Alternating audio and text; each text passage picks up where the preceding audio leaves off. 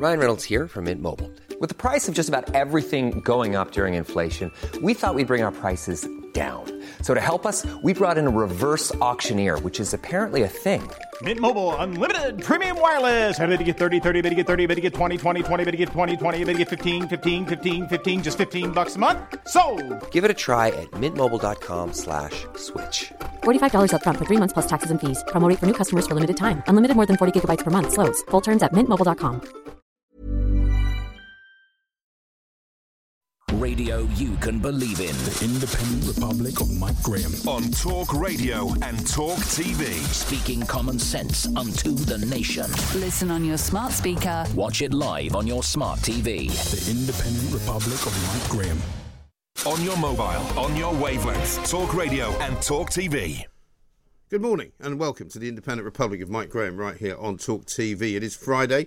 We are approaching the weekend. Obviously, the Queen is now lying in state. The queue to filter through inside Westminster Hall has actually been stopped. It has been paused, shall we say, for about 6 hours because the queue has reached Southwark Park, which for those of you who don't know London terribly well, is about 4 or 5 miles from Westminster. It is all the way back to a place called Rotherhithe, not a million miles away from where I live actually, and the park is full of people and the queue is estimated now to be around about 11 hours long. So if you are thinking of coming into London today to join that queue, just be aware that it's now been paused for around about 6 hours. So until approximately 4 o'clock this afternoon, you won't be able to join that queue. It is moving. It's just an awful lot more people have joined it. The weather is reasonably clement today. It's quite nice. There's blue sky out there. It's supposed to get quite cold tonight as well. We'll talk to you today about all the things that are going on.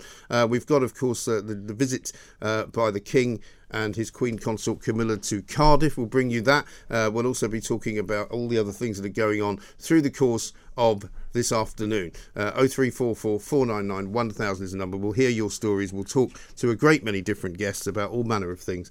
First of all, though, let's welcome Richard Tice, the head of the Reform UK Party. Richard, a very good morning to you. Very good morning to you, Mike. I saw that you were one of those who were in there first. I did. I joined the queue at 2 o'clock on Wednesday. And what was delightful was the very first people I met amongst all the friendly people in the crowd were some Talk TV listeners and viewers. And I thought, there more and more people are listening to the home of common sense. And that fantastic. was great. It's very good indeed. And it's been quite a remarkable few days. I mean, you and I have seen each other on and off sort of for the last week, I guess. But let's just sort of catch up with events because it has been incredible to watch this crowd of people, very good-natured. I mean, I don't want to bring in anything to compare it to, but I remember talking to a woman about the Notting Hill Carnival, and she said, well, whenever you get groups of people together, there's always trouble. Well, apparently not, because not when you queue to see the Queen. That's right, and I described it as the queue of queues to pay people's respects to the Queen of Queens. Yes. The monarch of monarchs, and that's what I believe, and it's calm, friendly, lots of people just sharing stories, and then really sombre and serene as you actually go into Westminster Hall itself. And that's the moment just before that when everything changes and it goes very, very quiet. And that's when actually, completely understandably, lots of people well up, some tears, and it's incredibly moving. And I was lucky enough to be there when they actually changed the guard, right? Which I think happens every 20 minutes. And that is in itself was just a very special moment. And I was, because you're the first person that's been on the show actually. I mean, we've had obviously correspondents down there talking to people, but you're the first person on the show who's actually been inside it. So it's an incredible room, first of all, isn't it? Westminster Hall, it's the oldest part of the Palace of Westminster. It's 1,000 years old. It's where Charles I was. He was censored. I mean, it's just got so much history. I've never been to a lying in state before, but I just felt this had to be done for me and for my late mother, and I'm just delighted that I did it. And that image will remain with me. Yes, forever. I think so, because it's one of those historic things, isn't it, where you can talk about it and people will ask you about it. Were you one of those who was lucky enough to go?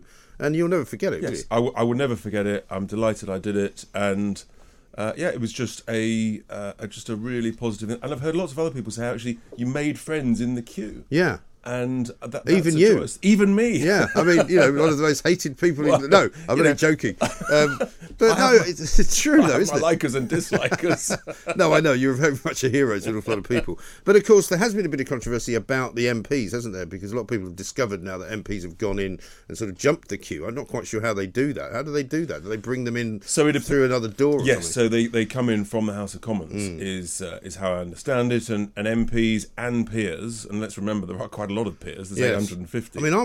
I'm thinking, not that people would be any less decorous when they were in there, but if I saw a lot of people walking in from another door when I'd been queuing for 6 hours, I think I'd be that happy about it. Well, as I say, I don't quite know how they do it, but yes, you get 4 guest passes, and I think there are serious question marks about that. Look, at the end of the day, the Palace of Westminster, that is the working place for MPs and for peers, so that is more understandable, possibly with their other half. But to get a bunch of other guest passes, I'm pretty questioning about that, frankly. And I mean, I was asked if I wanted a pass as a journalist because I could go in, and I actually declined it because I thought, look, I don't know if I'm going to have time to queue up. I would like to go, but I don't think it would be right for me to wander in there. Yes, it would be worthwhile from the point of view. And yeah, that's right. And I think the point for media, and obviously there's a lot of foreign media from all over the world, and domestic media, and the point is that they're there to report on events. So if you want to report on what's going on in the lying in state, then you've got to be allowed in there, and you've got to be able to do your job.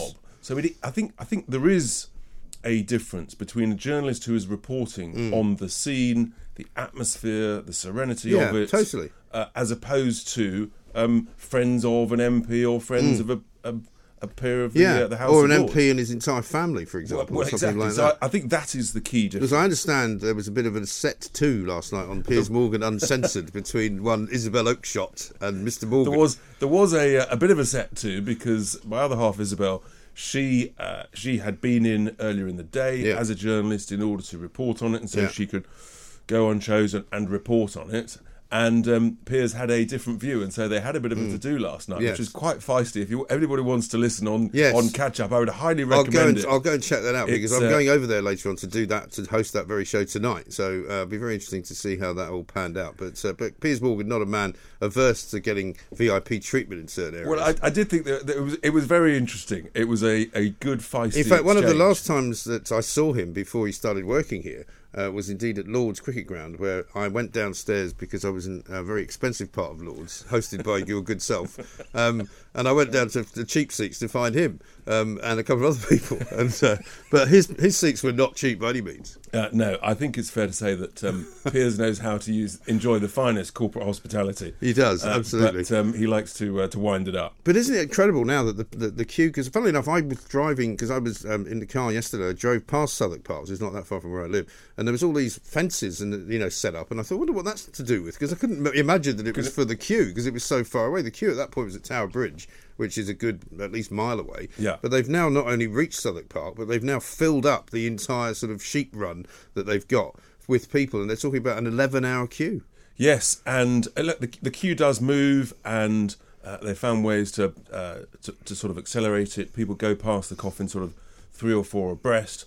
But, understandably, there are so many people who want to pay their respects. And so that is now a very, very long queue. I think they've paused being able to join the back of the queue just because they need to contain it within Southwark Park. Yes, they paused it until about 4 o'clock, we understand. So we'll keep you updated. Yes, indeed. With all of that. Let's talk about Monday, because obviously there's going to be hundreds of heads of state coming. That's another problem, I suppose, because it hasn't been explained to me entirely whether whichever head of state goes into Westminster Abbey, is it +1? Are they on their own? Does it depend on the country? There's 2,000 seats available, I believe. So presumably the entourage of Joe Biden won't be in there. Maybe him and his wife. As I understand, it is the president, the prime minister, the dignitary +1. Right. And so you've got just under 200 countries, and there are, I think, 3 countries where that isn't the case.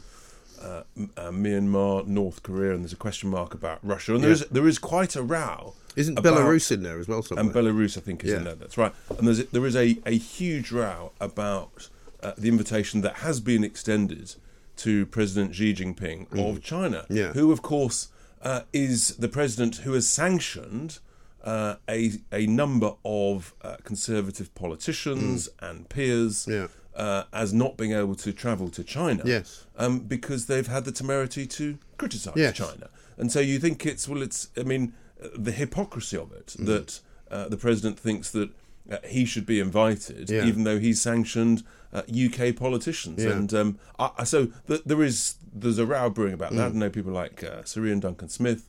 Well, he's one of those MPs, Yes, isn't he? he's one of those who's been sanctioned. Yeah. And I sympathise with that. You know, you can't have it both ways. You can't have your cake and eat it. Yes. However much any of us might like. And, if you're going to dish it out, you've got to be prepared to take it. Absolutely. I mean, the world of diplomacy is difficult enough, isn't it? Because presumably the likes of Mohammed bin Salman, the Crown Prince of Saudi Arabia, will be invited, notwithstanding what he's been accused of doing in the past. And I guess many people will say, this is Her Majesty the Queen. She was above all of that. Yeah. She was... But in that case, then you have to invite Putin, don't you? Well... If she's above all of that. And in a sense, and that's the difficulty. Yeah. Is that at what point do you change that? Yeah. And I think, as I understand, the Russian ambassador may have been invited, yes. whether or not actually going to attend. So is Xi coming, as far as we know, or is he not coming? The last I've seen, he wouldn't come, but they might send a senior, possibly the Chinese ambassador, to the UK. Okay. So look, this is, as you say, diplomacy is filled with very difficult choices and decisions and judgments. And that's but it is it's just quite a, and it's going to be a strange moment. Day, isn't it, on Monday, because I'm trying to kind of imagine what the atmosphere is going to be like. You know, I walked in this morning and it didn't seem to be too different from every other day, but Monday will be, for me anyway, probably similar to the funeral for Princess Diana, which I think was on a Sunday. And I remember there's another Piers Morgan story for you, because we all ended up staying in the Tower Hotel because we were working around the clock and people were sort of late at night Saturday, coming back in early Sunday. I came out of the hotel Sunday morning about 7:30, 8 o'clock to find no taxis whatsoever. And as I was about to check out, suddenly Piers Morgan was behind me. He was entering the Mirror at the time. I was working at the Express. And we both walked out together, and a taxi suddenly appeared, and he was going to Canary Wharf and I was going to Blackfriars. And I just jumped in it. And he said, "No, I need that." I said, "No, sorry, Piers. See you later." And I'm not sure he's ever forgiven me because there were very few taxis actually operating. And I imagine London will be completely deserted. I think most of the country actually will be silent on Monday, with a few exceptions. But I mean, I'm not sure about all the closures. Well, in a sense, why not? I mean, this is a truly historic day, and I understand that tens of millions of people will want to watch the funeral, and so it's a bit like it's a very special family day. It's a bit like, in a sad sort of way, it's a bit like Christmas Day, and the Queen was part of Christmas Day, for example. I mean, I suppose so. And most shops and most places are closed on Christmas Day, with some exceptions. Yeah, I mean, I just wondered about schools being closed, but as you get closer to it, perhaps you're right. Perhaps I'll be kind of persuaded that it's a good idea to do that. I think the UK will be very, very quiet. I think there'll be very little on the roads. And I think for much of the day, people will be quite reflective. It's a huge thing, and it's, billions of people will be watching this around the world on television. Yeah, and it will be the biggest event on live TV ever. Yes, bigger even than Diana's funeral, bigger also than the other big one, which was '96 opening ceremony. And that is an indication of just who Her Majesty was, and just the power, the respect, the admiration she had all over the world, and in a sense, she and the royal family is one of the greatest marketing assets that the UK has, and we should treasure it. And I think that's the opportunity that King Charles III is now sort of stepping into, and so far doing a very, very good job. Absolutely right. Richard, stay with us if you would. Richard Tice is here. We're talking obviously about the weekend, the events coming up on Monday. We'll bring you events from today as well. Eleanor Sherwood's going to be talking to us very shortly. She's near Blackfriars Bridge. The queues have been suspended for the moment, so don't try and join them. It's a 9-hour wait minimum, but don't bother going to Southwark Park until around about 4 o'clock this afternoon. This is Talk TV. On DAB+, on the app, Talk Radio and Talk TV. Welcome back to the Independent Republic of Mike Graham right here on Talk TV. Richard Tice is here with me. We're going to talk a little bit about the Serco story and the migrant story, which of course Richard has been very much at the front and centre of over the past few months. But before we do that, let us go down now to Blackfriars Bridge. Talk Radio and Talk TV's reporter Eleanor Sherwood is there for us. Eleanor, very good morning. Good morning, Mike. Good to speak to you again. Yes, indeed. The queue now has reached such mammoth proportions that it's been suspended, we understand, until around about 4 o'clock this afternoon. It's reached as far away as Southwark Park. What are you seeing there? It's still moving quite swiftly behind you by the looks of it. It is. It's been moving very steadily all morning that we've been here, and it's been quite overwhelming, really, just seeing the sheer numbers of people that are going past. What we have been told, though, is by the time that the queue reaches Westminster, it goes into more of a zigzaggy formation. So even once they're so close to the hall, there's still a couple more hours to wait there, which might explain some of the long wait times.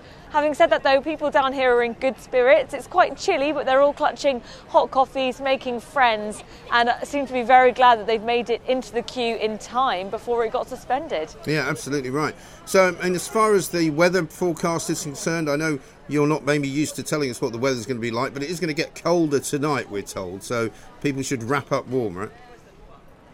Absolutely, and there are people down here who've been queuing overnight, so lots of woolly hats, which is quite a strange sight to see for September, but at least it's not raining. Yes. No, that is very good. And as far as the people who are coming in and out of Westminster, you were down there yesterday talking to a lot of people. Everybody seems to be getting a different experience, and everybody seems to be coming away with a kind of a view that it's a pretty awesome thing to do. Absolutely, and there wasn't one person that I spoke to yesterday who told me that they didn't feel that it was worth the wait. And I was in the hall myself, and it is a really special place to be. And what I would say to people is that even if you feel like it's something that you do want to do and you are prepared to wait, it's definitely something that's worth doing. Everybody that comes out seems to be quite moved by it. Yes, absolutely. Eleanor, thanks very much indeed. We'll be back and forwards with you, I'm sure, throughout the course of the day. Eleanor Sherwood there reporting in from Blackfriars Bridge. As we say, the queue has been suspended, so they won't let anyone else join it for about 6 hours. But do keep listening, and we'll let you know as soon as that changes. Richard Tice is here, though. Richard, you tweeted out a couple of days ago about this remarkable Serco story. You know, we know that they've been in receipt of billions of pounds of government money up to now. It now seems that they've taken on yet another string to their bow with rentals and landlords. This is a truly extraordinary story. Serco are now advertising to landlords of rental properties only in certain parts of the country, nowhere near where the metropolitan elite live. So if you own properties in the northwest of England, the Midlands or the east of England, then Serco are willing to offer you a 5-year lease. A normal rental term might be 6 or 12 months. Amazing. You don't know, you can get a nice 5-year lease from a FTSE 100 company who will look after everything for you, all the management, look after the property, in order that they can let that property to illegal migrants. Yeah. It turns out they've already got a portfolio of over 6,000 rental properties. So now we know why housing costs are going up for so many people in various parts of the country, because Serco are literally hoovering them up in order to fill them with illegal migrants, because all the hotels, the 3- and 4-star hotels, they're pretty much full up. And Serco proudly boast that they're providing asylum accommodation for over 30,000 asylum seekers. It's amazing, because one of the questions that you ask and I ask all the time is, where do they go once they get brought here by Border Force or RNLI or whoever it is? Nobody seems to know the answer, or at least they don't tell us the answer. Now we know the answer. Yeah. That actually the vested interests who are racketeering and profiteering on this side of the channel, I mean, it's way more than the profits that the vile people smugglers are making. Yeah. These and this huge is, companies and this is legitimate money, isn't it? Well, in theory, it is legitimate money. They're responding to a demand from the government. But the idea that you now, if they're saying it's a 5-year lease, what that clearly says is the government has no intention of processing and sorting and deporting the illegal claims. We now know the majority, for example, coming over this year are Albanians, a member of NATO and an applicant to join the EU. You're thinking, well, so 5 years. This isn't a 6-month lease, right. A 5-year lease. So the government has no expectation, no intention of sorting this crisis out. And this is costing us tens of billions of pounds. And presumably once they've been here for 5 years, they can then qualify to get a citizenship or at least residence because they've lived here. Well, I mean, we know exactly where this is going. At some point, someone will be saying there will be a petition for an amnesty. So, you know, this is just completely unacceptable. And I think more and more people up and down the country will say, hang on, you know, what is going on here? Who is sorting this out? Have we got a Home Office that is fit for purpose? And well, we've got a new Home Secretary. We haven't heard anything from her yet. We've heard nothing from the new Home Secretary, Suella Braverman. She's got her work cut out, and I think that very quickly she needs to show that she can do a more successful job than Priti Patel. Yeah. Otherwise, she won't get 100 days to sort this out. I think she'll get about 30 days. I don't know whether you've noticed what Ron DeSantis has been up to over in Florida, but over in America, some states of democratic states, you might suggest, have put themselves up as sanctuary areas for illegal migrants who have come across to the United States from the Mexican border. Florida is not one of those. DeSantis has taken it upon himself to fly illegal migrants into the states where they have sanctuary for them.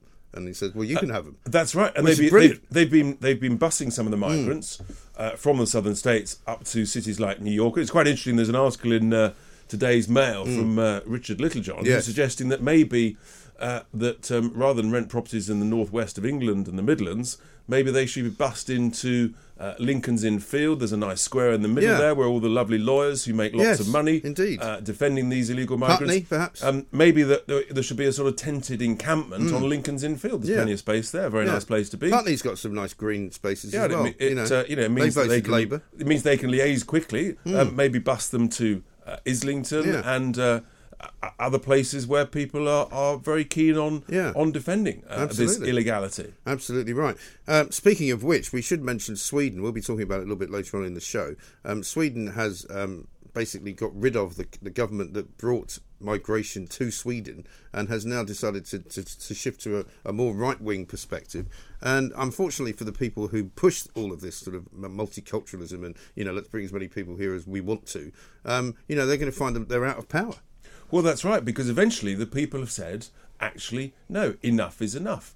And from what I read, there is a highly regrettable close link between the increase in certain types of crime and rape with people who've come illegally into Sweden, and people have said, "Look, we're done with this." And so, but in many cases, it's a big in shock. many cases they've come legally as well. And some have come because let's not legally. forget, it was Angela Merkel who started the ball rolling, wasn't it? When she said, "If you're coming here from Syria, you will be welcomed with open arms, and we won't question you." So guess what? Everybody suddenly came from Syria, and so I think eventually the Swedish voters have said something's not right here. There's a clear link. We're not happy, and so we're going to vote out those who have perpetrated this policy that is leading to significant increased crime levels. Indeed. Richard, great to see you. You'll be back on Sunday, I dare say, with the Sunday sermon, the Tice Talk show, which is at 10 o'clock on Sunday. Don't miss it. We'll be back after this with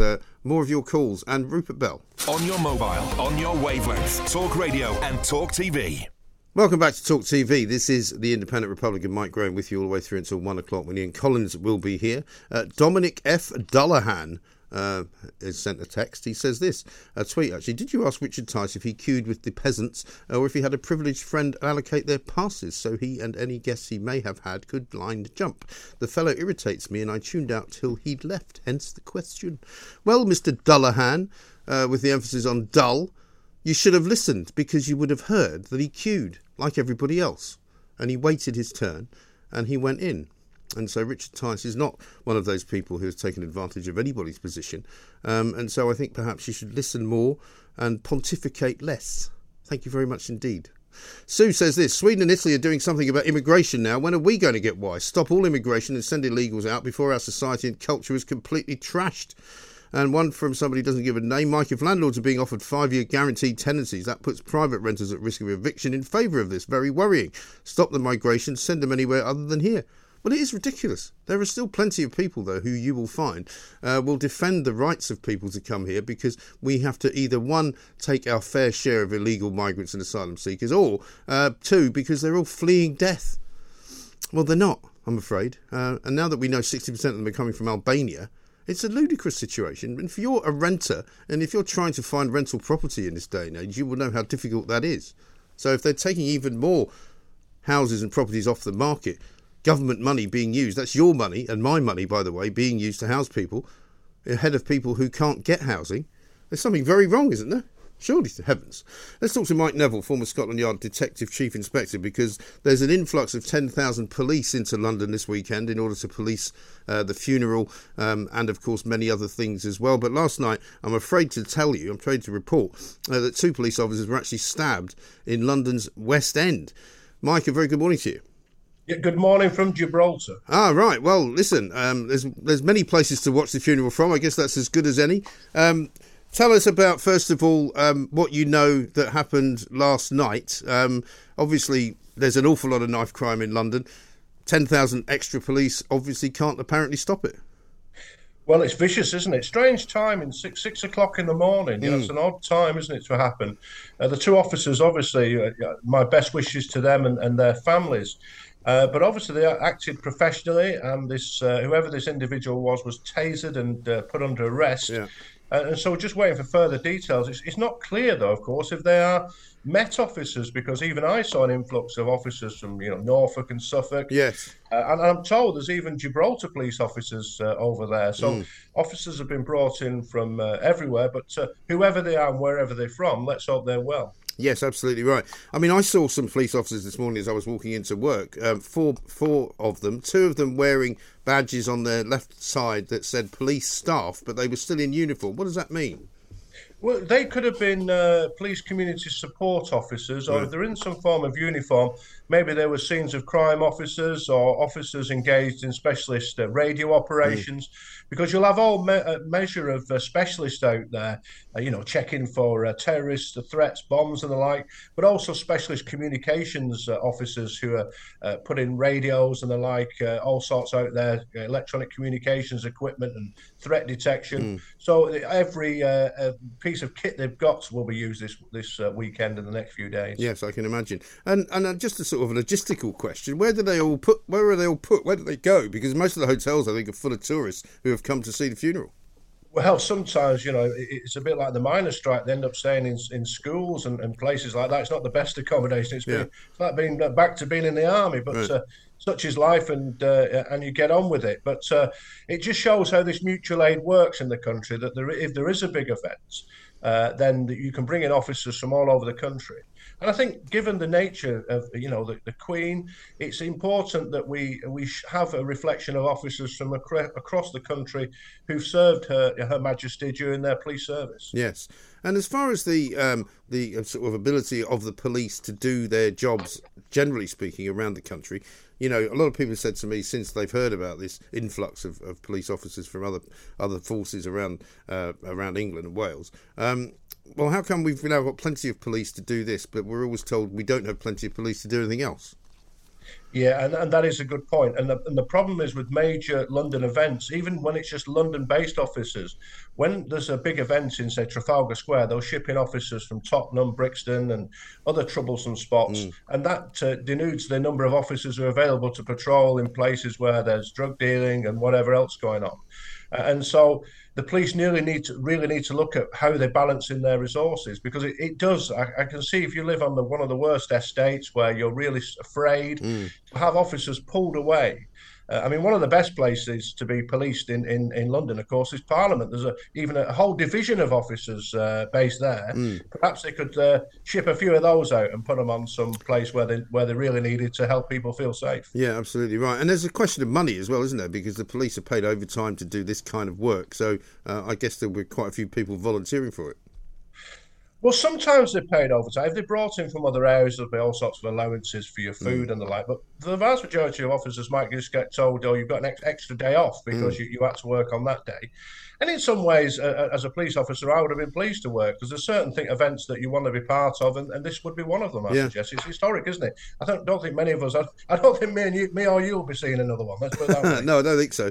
I mean, funnily enough, I came out of the office the other night, Wednesday night. I was working late and confronted by a large number of police officers standing guard outside London Bridge Station. I wondered what was going on until I then realised they were waiting for the train to come in from Millwall. There'd been a Millwall QPR game, so obviously they would be deployed for that. But I'm told there's quite a few games not now going ahead because the police can't police them.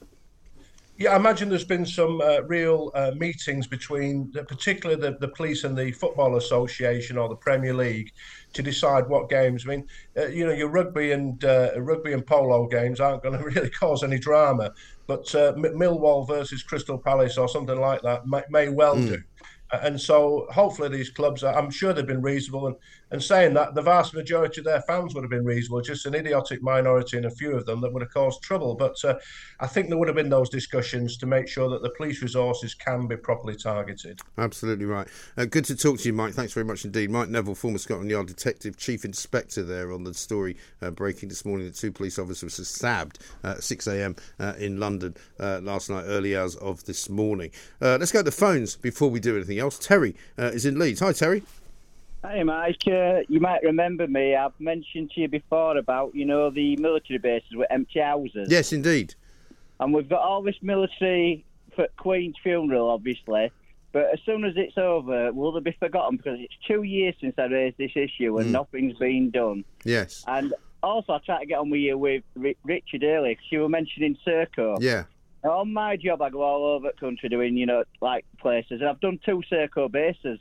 One of them in North Yorkshire, a big headquarters. It used to be a training facility for them. Big, massive estate. There's several empty houses. Accommodation blocks are empty there. And I says, why don't they house some migrants on their own estate? Yeah. And when you say their own estate, what was it? What was it supposed to have been then? Serco's estate. It was a training headquarters for the staff. Oh, I see. Oh, so what, they would put people in houses there just while they were learning to do something? Yeah, and they're all empty. The accommodation blocks are empty. Offices are still full. The big mansion house, which has got offices in, is still full. But the accommodation blocks are empty, so why not use them instead of hotels? Yeah. No, it's a very good point. Where I live, I have 4 hotels full next to me. Yeah. I mean, I think the thing is, there's so many of them now that the hotels aren't enough, and they need to put them out of the hotels and into, more sort of long-term accommodation, because now they know they're going to be here for longer, and they've got more coming in every single day. I mean, it's an absolute shambles. Terry, thanks very much indeed. But can you imagine how much money Serco are making? Billions and billions of pounds a year. Extraordinary. Derek's in Dorset. Hello, Derek. Hello, Derek. Hello. How are you doing? Not so bad. It's a bad line, Mike. Well, we can hear you okay, so you say your piece and then we'll let you go. I'll ring you back. It suddenly clears if I ring back. Okay. Well, it sounded all right before, but anyway, good luck getting back on, because that might have been your one and only chance. Brendan's in Hartlepool. Hello, Brendan. Good morning, Mike. How are you? Very well, sir. What can I do for you? The invites for the funeral. Yes. I think we should actually invite Putin to the funeral. And then when he's here, arrest him and send him to The Hague for war crimes. Oh, that's a good idea. He's not that stupid, though, is he? And Z as well. Get him from China. Get them both over here. Well, I mean, until Richard Tice mentioned it, I would have gone along with Xi. However, the fact that they have actually made it impossible for people like, Ian Duncan Smith to actually go, not that he wants to go to China, I'm sure, but the fact that they've put them on some kind of list is outrageous, isn't it? No, but the main problem with China is what they're doing to the Uyghur Muslims. I mean, there's a million of them in concentration camps. Yeah. Oh, I know. But, get them over here. Come here, and disarm the bodyguards and say, oh, by the way, you're not going home, you're going to The Hague. Yeah. And it's a great idea. You should be running MI5, Brendan. Thank you very much indeed. Brendan in Hartlepool thinks that's not a bad idea to get the old despots over and put them in a sort of a holding pen. Despots go here, and then send them over to The Hague. But I dare say that young Mr. Putin is not probably quite as daft as he looks. Ellie says this: I googled the Serco situation, Mike, you touched upon yesterday. I'm outraged beyond belief. I'm sure you've seen it all. Well, I certainly have. One from Dodo, who says housing illegal migrants is pushing up the price of rental accommodation. It's not a good look. Simple supply and demand. And he has put in Liz Truss and Suella Braverman into that one as well. We've got much more to do. Coming up in the next hour, Nick Dubois is going to join us. He's, of course, a former MP himself. He's worked in the Cabinet Office as well. He's had roles as special advisor. He knows a thing or two about the workings of government. We'll be asking him what it is that's going on right now behind the scenes in Downing Street as they prepare, of course, for the mini budget, which is going to come next week. what more can be done to help people fight off the cost of living, and when exactly can we see what measures are going to be put in place for commercial businesses so that they don't go out of business in the meantime. October is coming, it's looming large, and that's exactly when people are going to get their big expensive bills. I had an email yesterday from the people at Supply Mine. I have no idea what it's going to cost, but we shall see. 0344 499 1000 is the number. More coming up after the news. Radio you can believe in. The Independent Republic of Mike Graham. On Talk Radio and Talk TV. Speaking common sense unto the nation. Listen on your smart speaker. Watch it live on your smart TV. The Independent Republic of Mike Graham. On DAB+, on the app, Talk Radio and Talk TV. Welcome back to Talk TV and, of course, the Independent Republic of Mike Graham. It's a beautiful sunny morning now, the blue sky and the white fluffy clouds floating over the Thames, and, of course, people lining up and still walking all the way from Southwark Park, which is approximately 4.5 miles away from Westminster, all the way down the river, snaking along the South Bank and then across Lambeth Bridge, back into Westminster Gardens and into Westminster Hall. The queue now is estimated to be around about 11 hours, and so they've basically postponed anybody joining it for about 5 hours from now. Probably about 4 o'clock this afternoon they'll reopen the queue, but if you are thinking of joining it, you won't be able to do so until later this afternoon. You might have to be prepared to wait about 11 hours to get in. I'm joined now by Nick Dubois, of course the Talk TV presenter himself, CBE, let's not forget, and former MP. Lots of initials there to get into. How are you, Nick? Very well indeed. Very good to see you. It's been quite a remarkable period. I mean, we've not spoken much. I think we did speak. I can't remember if we spoke at the end of last week. Yeah. But just since, I was thinking yesterday, a week ago, and it was yesterday afternoon as I was sort of meandering my way around. I've never worn so many white shirts in my life, so having to get lots of white shirts cleaned and pressed and all that. And I thought, my goodness, this time last week, the Queen was still alive. And it seems to be an absolute age from then now, and it's been a strange experience in many ways. First of all, I think we'd all agree the most common thing people say is that it's like, well, I didn't know her, but I felt like I know her, and that's kind of a reflection of the respect and affection she's held with by so many people. But I was down on the Mall at the weekend during the accession proclamation, and also there for when the King went back to the palace. And I kept saying to my wife, there's something really quite amazing about the atmosphere. It was celebratory is the wrong word. I mean, we were celebrating the ascension of a new king, but you had the combination of the sad moments, you had the British humour, on display. I mean, we were hemmed in for a while on the Mall because the barriers were that whilst we were waiting for the king to come back, and the van with the barriers on it was going up and down every now and then. Everyone was cheering it, classic British humour. And then the King goes past, huge sentiment, and then you go and look at the flowers and you get captured in the sadness of the occasion. Yeah, my kids came up yesterday from Sussex to have a look with their mother, and it was, they told me it was an amazing scene in Green Park. And just like nothing anybody has ever... very different from the Diana Day, because Diana's kind of week between her death and the funeral was very much more sombre, and people were much more kind of upset because it was more shocking.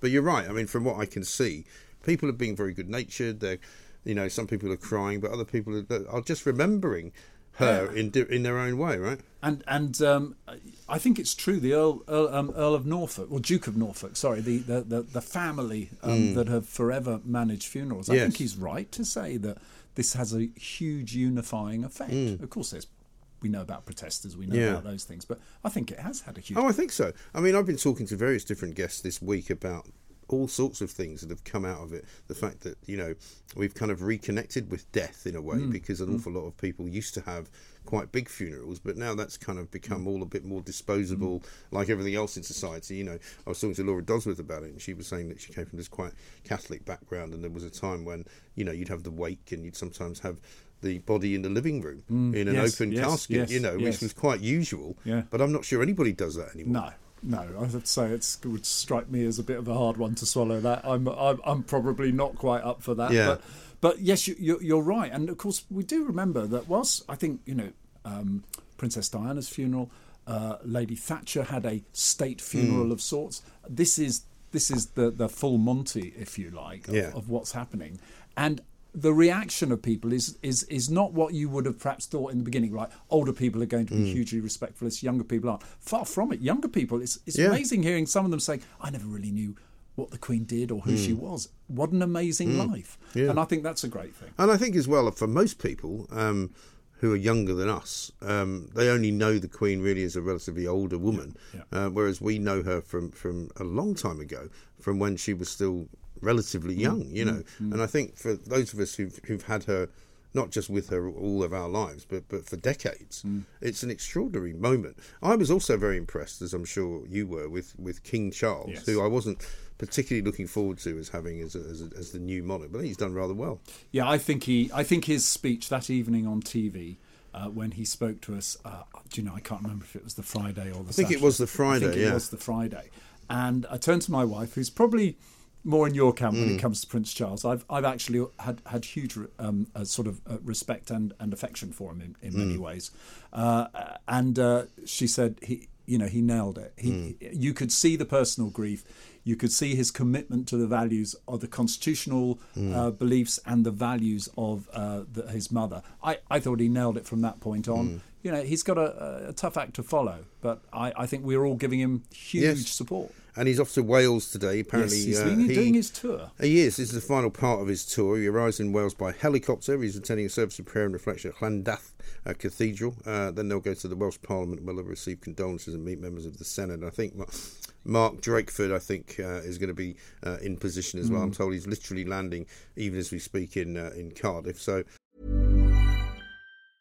Ryan Reynolds here from Mint Mobile. With the price of just about everything going up during inflation, we thought we'd bring our prices down. So to help us, we brought in a reverse auctioneer, which is apparently a thing.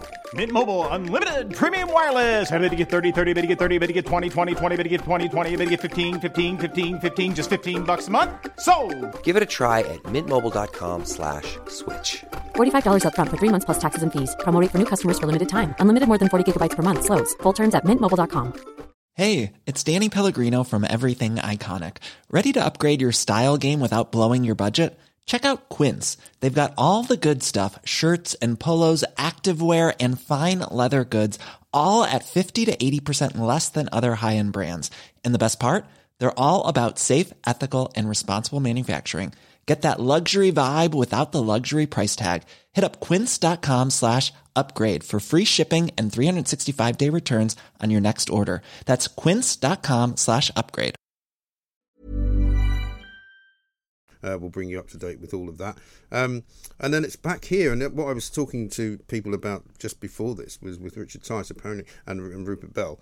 There is a Prince's Vigil tonight. Yes. Now, imagine if is it? I think 7:15, like I'm told. Imagine if you were fortunate enough to be walking through when that was happening. And I say fortunate because there is a celebrity aspect to this in a way. Andrew, of course, will be there along with Princess Anne, Edward and the King. And basically... it's a chance to be that close. I don't think you've ever had a chance to be that close to the royal family, have you? No, and as an individual, literally no barriers between you whatsoever. And I think if you're in the queue, you're probably busy calculating now what chance you have of seeing them, which would be a huge moment. I think the impact. Westminster Hall is this amazing place. If people don't know what it's like, not only is it the oldest hall, goes back about 1,000 years, but it doesn't have any columns in it either. It's I think it's the clearest. It's wide open, building. isn't it? Yes. Well, they used to play tennis in there in King Henry VIII's day. It was indoor tennis. Right. And when they renovated the place about 10 years ago, up in the roof, they actually found tennis balls from the 15th century, 16th century. But when you go in there, the atmosphere completely changes.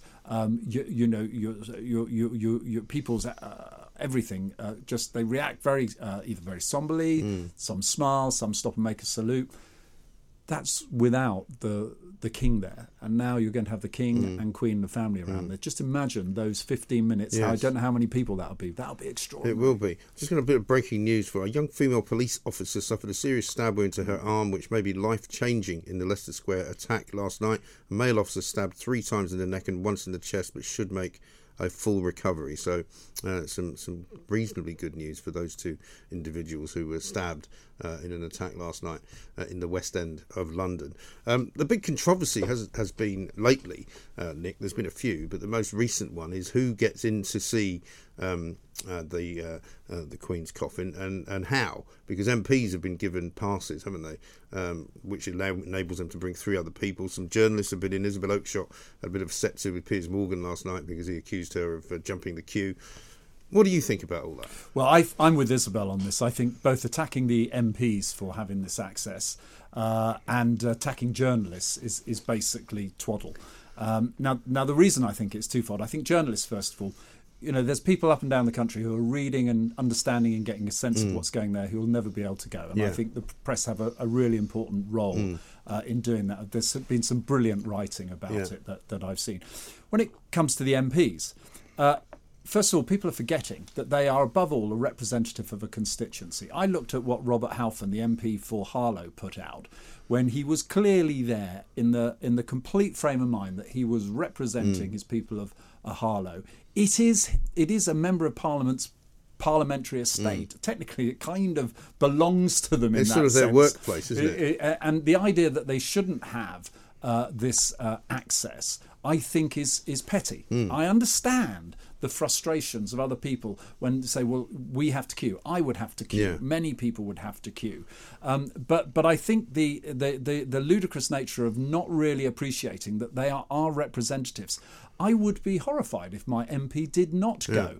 And the idea that the on the one hand, people will complain like mad if an MP spends 11 hours queuing up because they're not doing work, which incidentally, where those that say, well, Parliament's not sitting, they're not doing any work, that is a fallacy and a nonsense as well, I would take issue with. But they are our representatives in that Parliament. That is what they are there and to I wouldn't do. argue with that. I suppose what I would argue with on both counts is journalists who are working fine. I mean, people are saying to me, well, you should go. You should be telling the people that you're talking to what it's like. And maybe they're right. But I would feel slightly awkward because it's not like I'm reporting on it.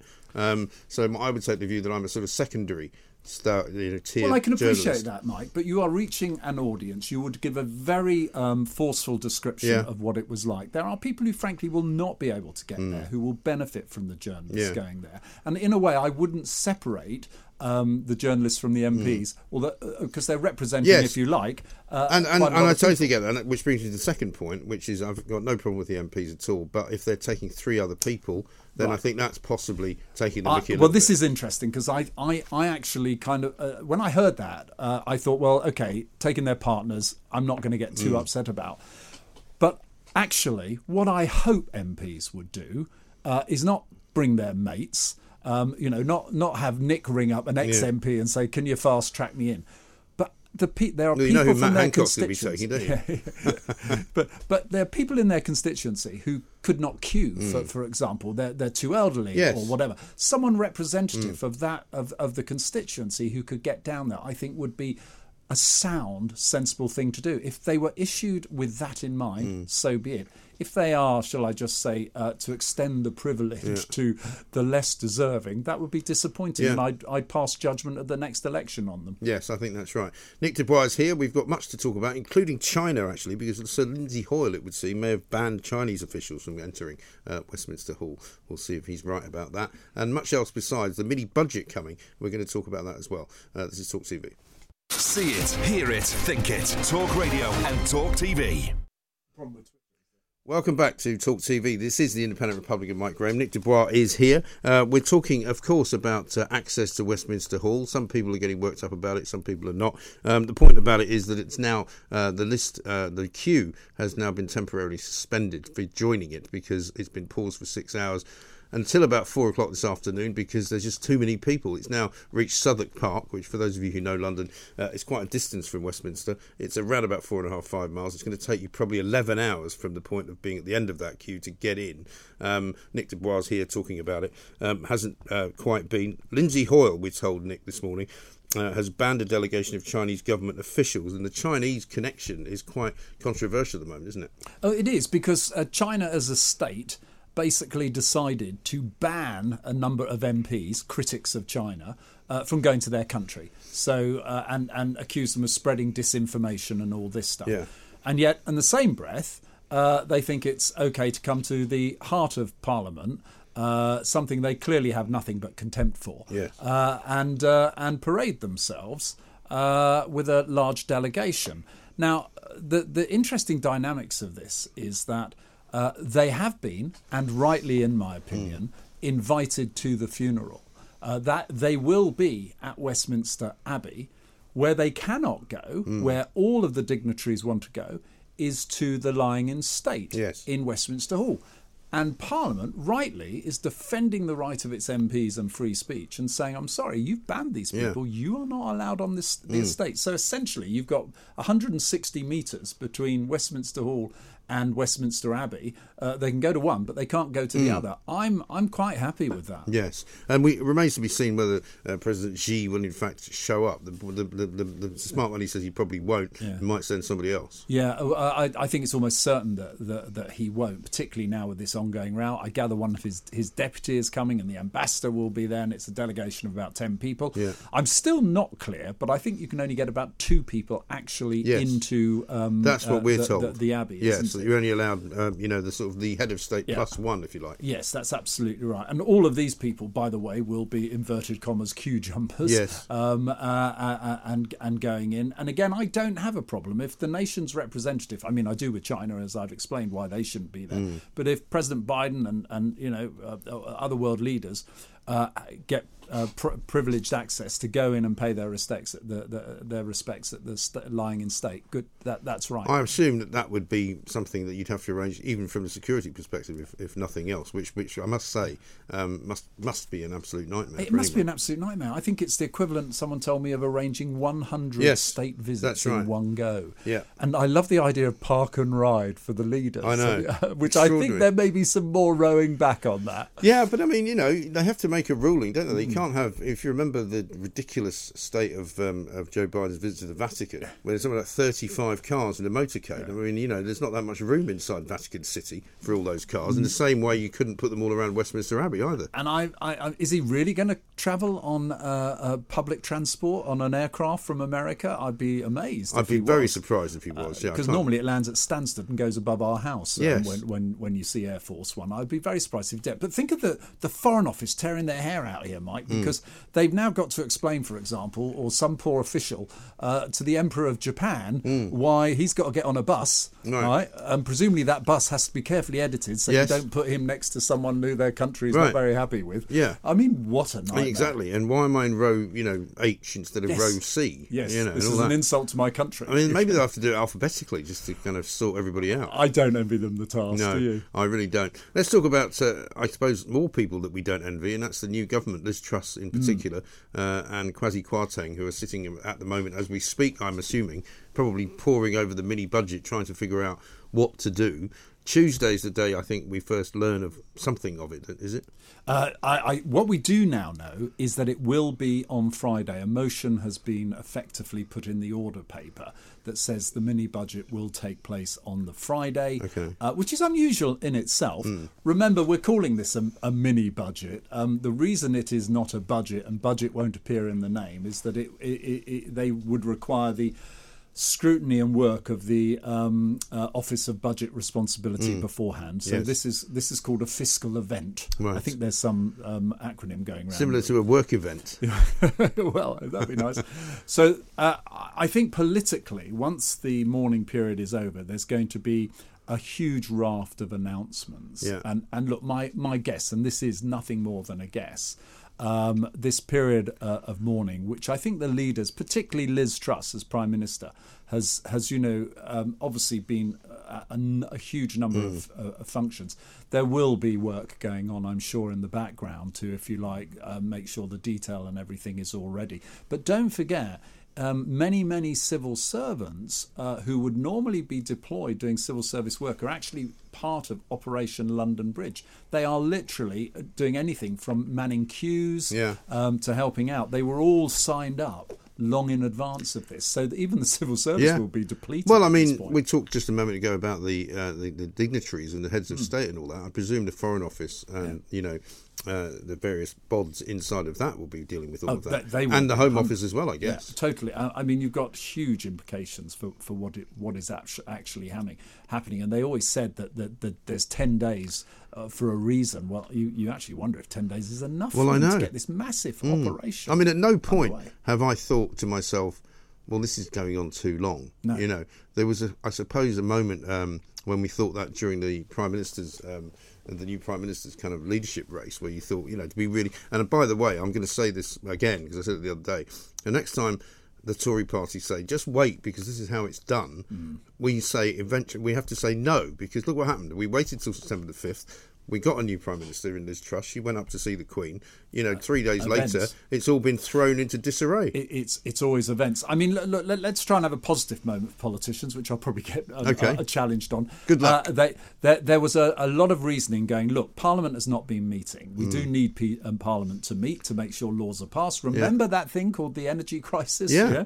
And they've actually announced what they want to do, but it has to be put into law and things like that. Well, we've stopped talking about it, but it hasn't gone away, No, right? of course it hasn't. And so, and that's exactly my point. Now, Parliament could not meet. There was no way Parliament could not meet during this period, and it should not have met. Then the call came from, hang on, what about the party conferences? Because you go into recess for effectively 3 weeks of party conferences. They've already managed to knock a week off that. I would have been sorely tempted to have actually cancelled them all together. Yes. There would have been lots of cries of waste of money, etc., and all of that. Even though it's not public money, although there's security implications. Right. But they have, to their credit, managed to knock a week off. They will be back on October the 11th. And I think there's also another... Still quite a long way off, It is, but there's also another important point. There's a difference between the executive branch and Parliament. And you need Parliament to put things into law and to scrutinise. That is absolutely true. You actually need the executive to be functioning every day in this country. Obviously, it's been held up first by the Conservative leadership election, where there was a vacuum and no decisions, effectively.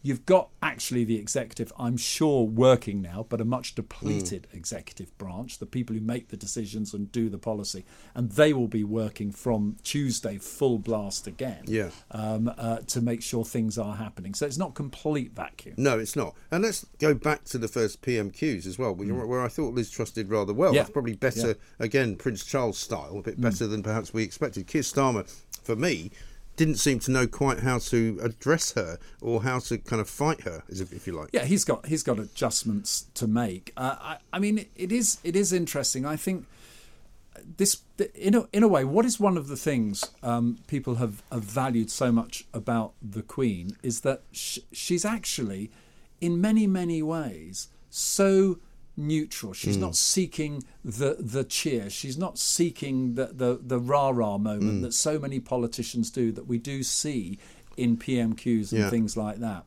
That actually what you'd like to think will come out of this is a slightly more useful PMQs in future, where politicians answer questions. Liz Truss answered questions. That must have rocked. That totally threw him.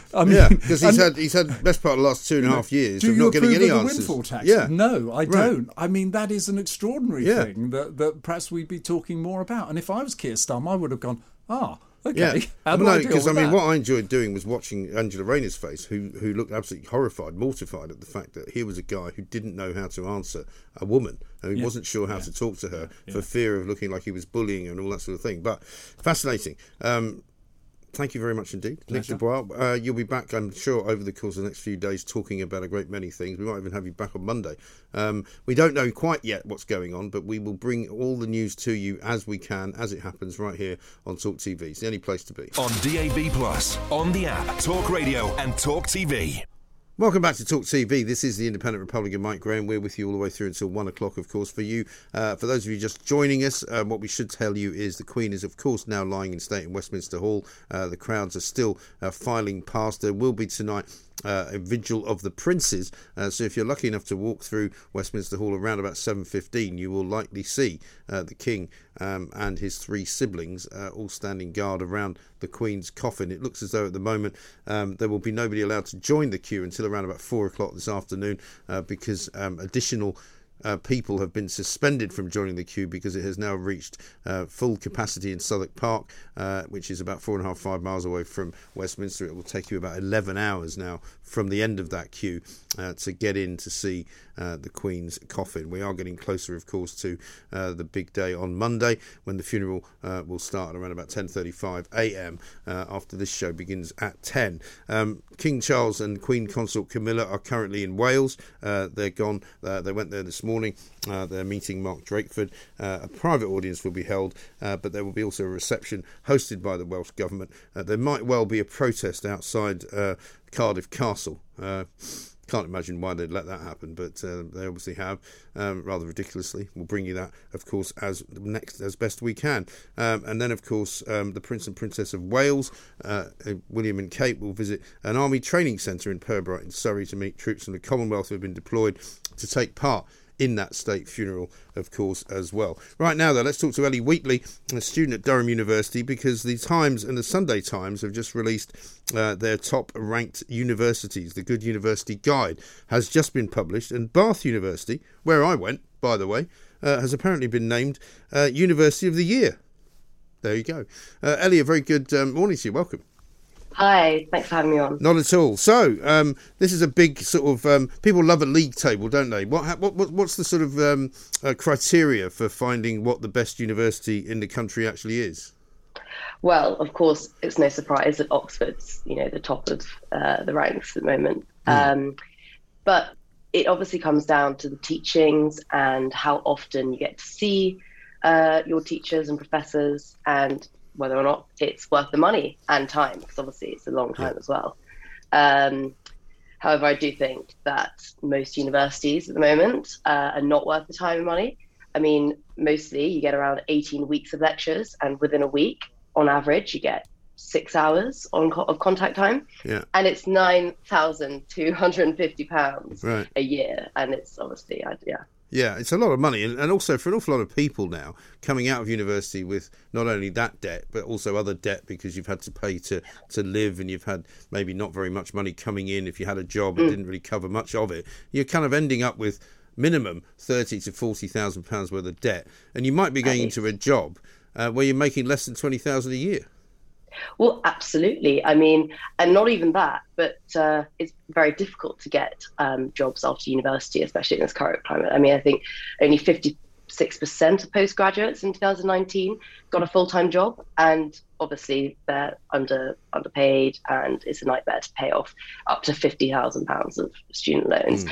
And of course, 3/4 of students don't even ever pay it off. So it's obviously a financial burden for the taxpayer as well as the students. Yeah, absolutely right. So, I mean, is there any sign, I may not know this year, that applications are down because people are looking at the kind of practicalities of it and thinking, do you know what, it might be actually better? I mean, I've said to my kids, if you don't want to go and you want to get into the business that you want to get into when you're 18, that might actually be a better way to go. Oh, absolutely. I mean, this year, a record 37.9% of all 18-year-olds are going to university in September.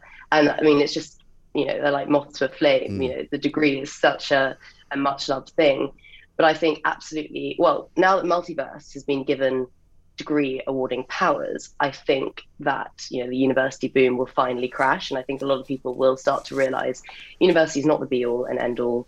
And it's much better to do something like an apprenticeship where you learn specific skills and get a job outright. So I think hopefully, I do hope that fewer people will go to university in the coming years, because it's becoming dangerously saturated. Yeah. You've also got, as you say, not only the prospect of not having much face-to-face tuition, but an awful lot of, lecturers, I think, haven't gone back, really, since the working from home edict. And we're also learning, I think, in the next coming weeks that there's going to be a strike, isn't there? And they're going on strike because they're saying, it's so difficult. The working conditions are awful. I mean, what do they think they're doing? They're not going down a mine, are they? Absolutely. I mean, they love a strike. All of last year they were striking. And what's so frustrating as well is that obviously they are not paid for the days they strike, and they get an average reduction in their annual salary. And that's not going back to the students. That's going back to the chancellors who are on their six-figure salaries and having a great time, right? A laugh, basically. There'll be more strikes. And in some universities, I think Newcastle, they had a marking strike. So people... degrees were basically decided from professors outside the country, not particularly experts in that particular subject. So, yeah. Just plucked out of the air, in other words. So I'm looking at the top 10 here. You're right. Oxford first, St Andrews, Cambridge, LSE, Imperial College, Durham, University College London. University of Bath comes in 8th place, but it's been named as the University of the Year. So how have they got that particular accolade? Yeah, I mean, it's interesting, isn't it? I feel like these league tables don't really mean much. I mean, apparently Durham is Sports University of the Year. I mean, I don't see much of that going on when I'm at Durham, and I don't know how good the facilities are there. But I think obviously they must have improved. Maybe they've got more students. Maybe they've got a wider range of courses. Isn't Durham the place where they tried to get rid of Tim Luckhurst because he invited Rod Liddle up there to make a speech, and they all objected to it because it was also triggering for them? Oh, it was very triggering, absolutely. I mean, a lot of them were very offended that he got up and was even there and invited. Yes. Yeah, so I think so he was suspended, but actually the Free Speech Union and Toby Young got his job back, which is brilliant. But of course, you do feel the pressure, the social pressure to be like, oh my gosh, yes, no, Rod Liddle is absolutely a transphobe because of something that he said out of context, anyway. It's all rather sad. But anyway, listen, very helpful. Thank you very much indeed. Ellie Wheatley there from Durham University telling us about how useless or otherwise some university educations are. I think if you're thinking of spending an awful lot of money and sending one of your children to a university, I think you should be pretty sure what they're going to do when they get out. Rather than just wasting 3 years and owing about 30,000 quid to somebody that they may or may not ever pay back. Before we go next to the news, let us go back down to one of our reporters out there on the road, Talk TV's reporter in Cardiff, Rosanna Lockwood, watching King Charles and Camilla arriving there. Rosanna, a very good morning to you. Thank you.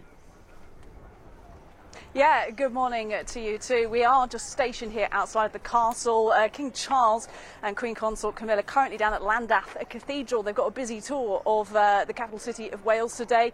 They're having a service there. From there, they'll be heading down to the Senedd, the seat of power, down on Cardiff Bay. They'll be getting a sort of message of proclamation there from, of course, political leaders as well. And then from there, they'll be coming back up here to the castle. Now, members of the public have been encouraged to line the route. You can see a few behind me here. We've got plenty of Welsh flags out.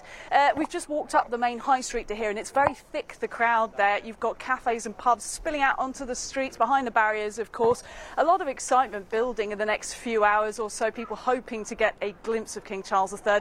Also been invited to lay flowers on the lawn either side of the castle, and some people are actually inside the castle now awaiting to see the King. Now, it must be said that it's not all pro-King down here. You mentioned it just there before. There is actually supposed to be a silent protest happening in the next few hours. A former member of Plaid Cymru, the Welsh Party, a politician, she's going to be holding up apparently a silent protest placard against the monarchy. There is actually an independence march scheduled for Cardiff in about 2 weeks' time, 1st of October. Union members as well, and that Plaid Cymru politician talking about needing to talk about the future of Wales and hints about independence as well.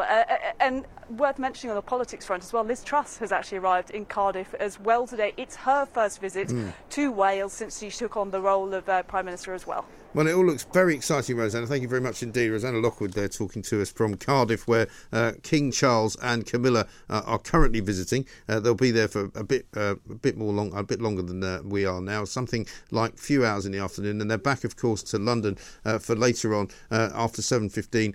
The vigil of the Princes, which will take place inside Westminster Hall, similar to the one that was done up in Scotland in St Giles Cathedral, where if you happen to be walking through Westminster Hall, you might actually come across the three princes, of course, or the two princes, the princess and the king, all standing guard around the Queen's coffin. Coming up in the next hour, we're going to talk about China, because Cindy Yu is here from The Spectator. Here's one from Lynn, who says Chinese officials have no place in this country. They are enemies of democracy. It's from Adam from King's Lynn. There is an awful lot of speculation that President Xi will not come, having been invited. There's many MPs, Tory MPs in particular, who have been banned from going to China, who are very much against the idea of anyone from China being invited to the funeral, because it does seem to be slightly out of kilter with the policy of this country. Liz Truss has previously been, shall we say, very unfriendly towards China, so we'll find out what in fact is going to happen later on. We're here, of course, until all the way through till 1 o'clock. One more hour to go. Cindy Yu will be up next. Don't forget, tonight you get another chance to see me on Piers Morgan Uncensored from 8 o'clock. We'll be continuing our coverage of the big royal weekend. This is Talk TV. See it, hear it, think it. Talk Radio and Talk TV. Welcome back to Talk TV. This is the Independent Republic of Mike Graham here with you all the way through until 1 o'clock. A bit of breaking news. Former BBC local radio DJ Alex Belfield has been jailed for 5 years and 26 weeks at Nottingham Crown Court after being convicted of 4 stalking charges against broadcasters, including Jeremy Vine. Another piece of breaking news as well in the last half an hour. Train drivers at 12 different rail companies are due to strike on October the 1st and October the 5th in the long-running dispute over pay, sources have said. You might remember there were 2 strikes towards the end of last week that were called off by the rail unions in respect of the death of Her Majesty Queen Elizabeth II, but the strikes will return in October by the looks of it. So once again, it's not going to be very easy to get around this country unless you have a car, and even if you do have a car, it's going to be quite difficult. We've been talking about travel arrangements, of course, coming up this weekend because many of you have now seen the Queen's coffin in Westminster Hall. We think as many as 100,000, probably more than that now, because people have been filing through the centre of London now for a couple of days. They've now suspended the actual queue itself because they've got so many people in it. It's thought to be taking somewhere between 9 and 10 hours to get from the end of the queue to Westminster Hall, and it's reached Southwark Park, which is around about 4.5 or 5 miles away from Westminster. So you need to check back for further updates. It says the instruction knows, please do not attempt to join the queue until it resumes. The queue is at capacity and is currently paused, as you can see from our graphic on the screen if you're watching it right here on Talk TV. What you might also find, of course, is that there now becomes a queue for a queue. I don't know whether that's actually happening, but you're being discouraged from going to join it. And if you are coming into central London, it might be wise to remain in Green Park or stay around about Buckingham Palace to see what's going on there. But once again, just a bit of breaking news for you. Former BBC local radio DJ Alex Belfield jailed for 5 years and 26 weeks, so 5.5 years basically, at Nottingham Crown Court after being convicted of 4 stalking charges. We've been talking a lot about China this morning because, of course, we will be taking your calls in this hour, so do hang around. If you've been trying to get through, we will very much get to you before we come to Ian Collins at 1 o'clock. We've been talking about China. 2 stories currently. We believe that the Speaker of the House of Commons, Lindsay Hoyle, has banned a Chinese delegation from entering Westminster Hall to see the Queen lying in state. That's unconfirmed from Chinese officials. But we've also been asking the question whether President Xi should be invited to the state funeral, given what has been going on, not just with the Uyghur Muslims, but also with the banning orders for several MPs in this country from going to China. Let's talk to Cindy Yu, broadcast editor at The Spectator and presenter of Chinese Whispers, a podcast. Cindy, a very good afternoon to you. Hi there. Welcome to the show. I don't know whether you know anything yet about what's happening with the Queen's lying in state and a group of Chinese officials in a delegation. Lindsay Hoyle, we're told, has prevented them from entering. Is that your understanding? Well, that's certainly what's being reported this morning. I've not spoken to anyone. I've not spoken to Lindsay Hoyle about whether or not he really has done this. So yes, I mean that does seem to be what has happened, and it's important to say that the funeral has only partially on a parliamentary estate through Westminster Hall, and that's the part that Lindsay Hoyle has control over. Yes. So wouldn't be banning them from the funeral in Westminster Abbey. No, of course he wouldn't be able to do that. Although delegations of officials, we understand it, are not invited to the actual funeral in Westminster Abbey because I'm told, because of the numbers of people coming, it's the sort of head of state plus one, we believe. Yeah, and China is not going to send its head of state. You know, President Xi is making his literally first trip outside of China this week to Kazakhstan and then to Uzbekistan. He's got very important geopolitical aims in Central Asia. He's being masked fully through, if anyone has seen the pictures. So he's clearly very paranoid about the virus still. Instead, he's sending Wang Qishan, who is not a household name here, but is very well known in China. He's essentially a senior Xi ally. So I've written that actually I think this is a show of respect, that the Chinese communists understand how important the Queen is to international politics and to the British political system, that actually the CCP always behaves itself when it comes to monarchy, not necessarily to British politicians, but definitely to monarchy. And Wan Xishan is one of those allies that she actually met during the Cultural Revolution when they were both 20-somethings and they were condemned to manual labor by Chairman Mao. So they go back a long way, and they are probably as close. One is probably as close to Xi as you can get in terms of person-to-person links in elite Chinese politics. And so sending that kind of right-hand man, I think, is a sign of deep respect. And what's I think is quite ironic is the British response to it, also from some British MPs at least. Well, I mean, you can't really blame some British MPs, particularly those who have been told that they're no longer wanted or welcome in China. People like Ian Duncan Smith, who's been put on a list. You wouldn't really expect him to be particularly sympathetic, would you, to the Chinese government? No, certainly not. And I want to say, Mike, in this discussion about whether or not to invite China to the funeral or to any part of it, I'm not saying that China is not a bad actor in a lot of what it does in international politics and in domestic politics. People like Ian Duncan Smith are right to point out the human rights atrocities in the Xinjiang region or the choking off of Hong Kong. That I fully agree with. The problem is this the right occasion to make that kind of point? So except for countries that we don't have diplomatic relations with, such as Russia and Belarus, with which we are effectively in war, except for Myanmar, whose government we don't recognize, almost all world leaders, all their governments have been invited. What we're hearing from these MPs is that China should be put on the same pedestal as those other countries. But last I checked, we still do have diplomatic relations with China. And if we don't want those, that's fine, but let's talk about it in the political realm, not in a few days before the Queen's funeral, which really must not be politicized. I mean, the Queen, bearing in mind that throughout her 70-year reign, has shaken hands with authoritarians and dictators throughout her reign. That is her role. That is her constitutional role. And I dearly hope that King Charles continues that. And so it does seem odd to be trying to push through this protocol change in the 2 days before the funeral, which would definitely lead to a diplomatic fallout and would make the news all about that instead about the Queen commemorating the Queen's reign and her life. Yes, no, I think you've got a good point. I mean, there are plenty of countries that one could say perhaps not exactly, generous and kind to their own subjects, and certainly not to neighbouring countries. And so, that is the nature of diplomacy, as you say. But I guess the difficulty with China as well is that there's an awful lot of trade that goes on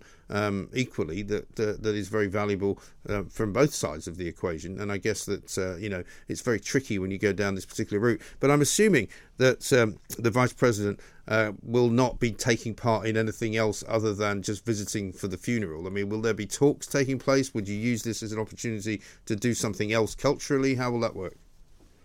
Yeah, we don't know too much about that yet, actually. The Chinese side has only confirmed that Wan Xishan will be going. They haven't said much more about what he's going to be doing. And actually, that's only something we found out in the last 12 hours. So we will have to wait and see about that. Liz Truss, certainly here, has said that she won't be using the occasion as a diplomatic chance because of this. Even Liz Truss doesn't think that you should politicize this particular event, except for this private meeting with President Biden that is expected to take place around the time of the funeral as well. But I think you can understand that. So I don't know anything that they are planning otherwise. But I think, from people who have met Wan Xishan throughout years of diplomacy, they say that he is one of these ones who are not so wolf warrior-like. He's not abrasive. He's going to be here on his best behavior. And in my article for The Spectator as well, I look at the Communist Party's history when it comes to dealing with royalty. Deng Xiaoping, the then paramount leader of China, when the Queen first visited China in 1986, shook her hand and said, "Well, warm welcome from an old Chinese man." So, the party, I don't know what it is, maybe it's this Confucian fabric about, that sets it up well for understanding hierarchy. But the Chinese Communist Party actually kind of gets the monarchy in a way that, funnily enough, a lot of American commentators don't seem to have done in the last week. So I think they will be on best behavior. let's see how this row with Parliament plays out. Because if we go snubbing them, and then I can't promise that they won't be kind of abrasive back. And I just think this is not the way that diplomacy should be done. So I'm afraid that's my position. Yes. No, listen, you're perfectly entitled to your position because you live here. You might not be entitled to that same position in the opposite direction if you were living in China, but that's another story. As far as the outreach to the monarchy, though, if there's so much respect, will there be perhaps an invitation to the new king to visit China, or would Charles even consider doing something like that? Well, possibly. I mean, from Prince Charles's long apprenticeship in the role, it does seem like he's got his own strong opinions about China, that he's relatively uncomfortable with visiting China. Now, he said that he's going to be setting those aside in his address to the nation last week. So let's see. But given our country's difficult position with China at the moment, it will be a question that we'll have again. I suspect, Mike, you and I will be talking about this again if China does extend that invitation about whether or not Charles should go. And I personally think that, as I say, the monarchy is there to shake hands with people who the politicians won't shake hands with. And until we review our relationship with China in a proper manner, we do still have diplomatic relations with the world's second largest economy, one of the biggest countries in the world. Even the Americans haven't gone as far as to say, breaking off diplomatic relations. No. So let's be constructive here. Well, what about the relations between China and Russia at the moment, and how are they kind of being fed through the system?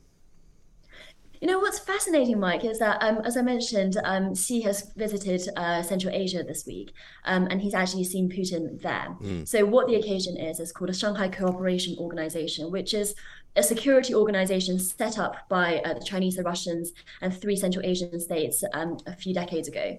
Now it actually includes members, Pakistan and India, and we're looking like Iran and Belarus might be joining as well. So it's properly, this league of, as one academic dubbed it, a league of authoritarian gentlemen. Xi and Putin have met there, and we hear all about their no limits friendship. But what's interesting is that Putin has, the readout from their meeting has said, we are mindful of the Chinese concerns about the war in Ukraine. So these are concerns that we don't hear very often from the Chinese side because they don't tend to embarrass the Russian allies. At the same time, throughout the last 6 months, we've not seen the Chinese really actively helping the Russians. They've certainly not condemned the Russians. And they have actually, in their rhetoric, been very harsh towards the West. Yes. And they've been buying some of their gas, I think, haven't they? Yes, exactly. The Chinese, I see this as a great chance to get some cheap gas because nobody else wants Russian gas. But apart from that, no military assistance has been given, no aid has been given. And so now Putin talks about these concerns from the Chinese side. I think there are those in China who see that this war is not going so well for Putin and actually would rather he ends it sooner rather than later. Especially when it comes to upsetting the global economy. And China doesn't have the same inflationary problems we do here, but that's only a matter of time. Sure. Cindy, great to talk to you. Thank you very much indeed. We must move on. Cindy Yu, their broadcast editor at The Spectator and presenter of our Chinese Whispers podcast, talking about the invitation which has been extended to China, which will no doubt be taken up, as she says, by the Vice President rather than the President, who's busy elsewhere. Lots going on. Fascinating weekend to come. In addition to all of the actions and activity around the funeral, of course, lots and lots of heads of state, hundreds of them, 100 in all, coming to one place. This is Talk TV. Talk Radio. Across the UK, online, on DAB, and on your smart speaker. The Independent Republic of Mike Graham on Talk Radio. If you enjoyed that, be sure to catch the whole show 10 till 1, Monday to Friday on Talk Radio via DAB, online or via the Talk Radio app. And if you have an opinion on the stories we cover, we'd love to hear from you. Call us on 0344 499 1000 or tweet at Talk Radio during the show to have your say. Mid-morning with Mike Graham. Talk Radio.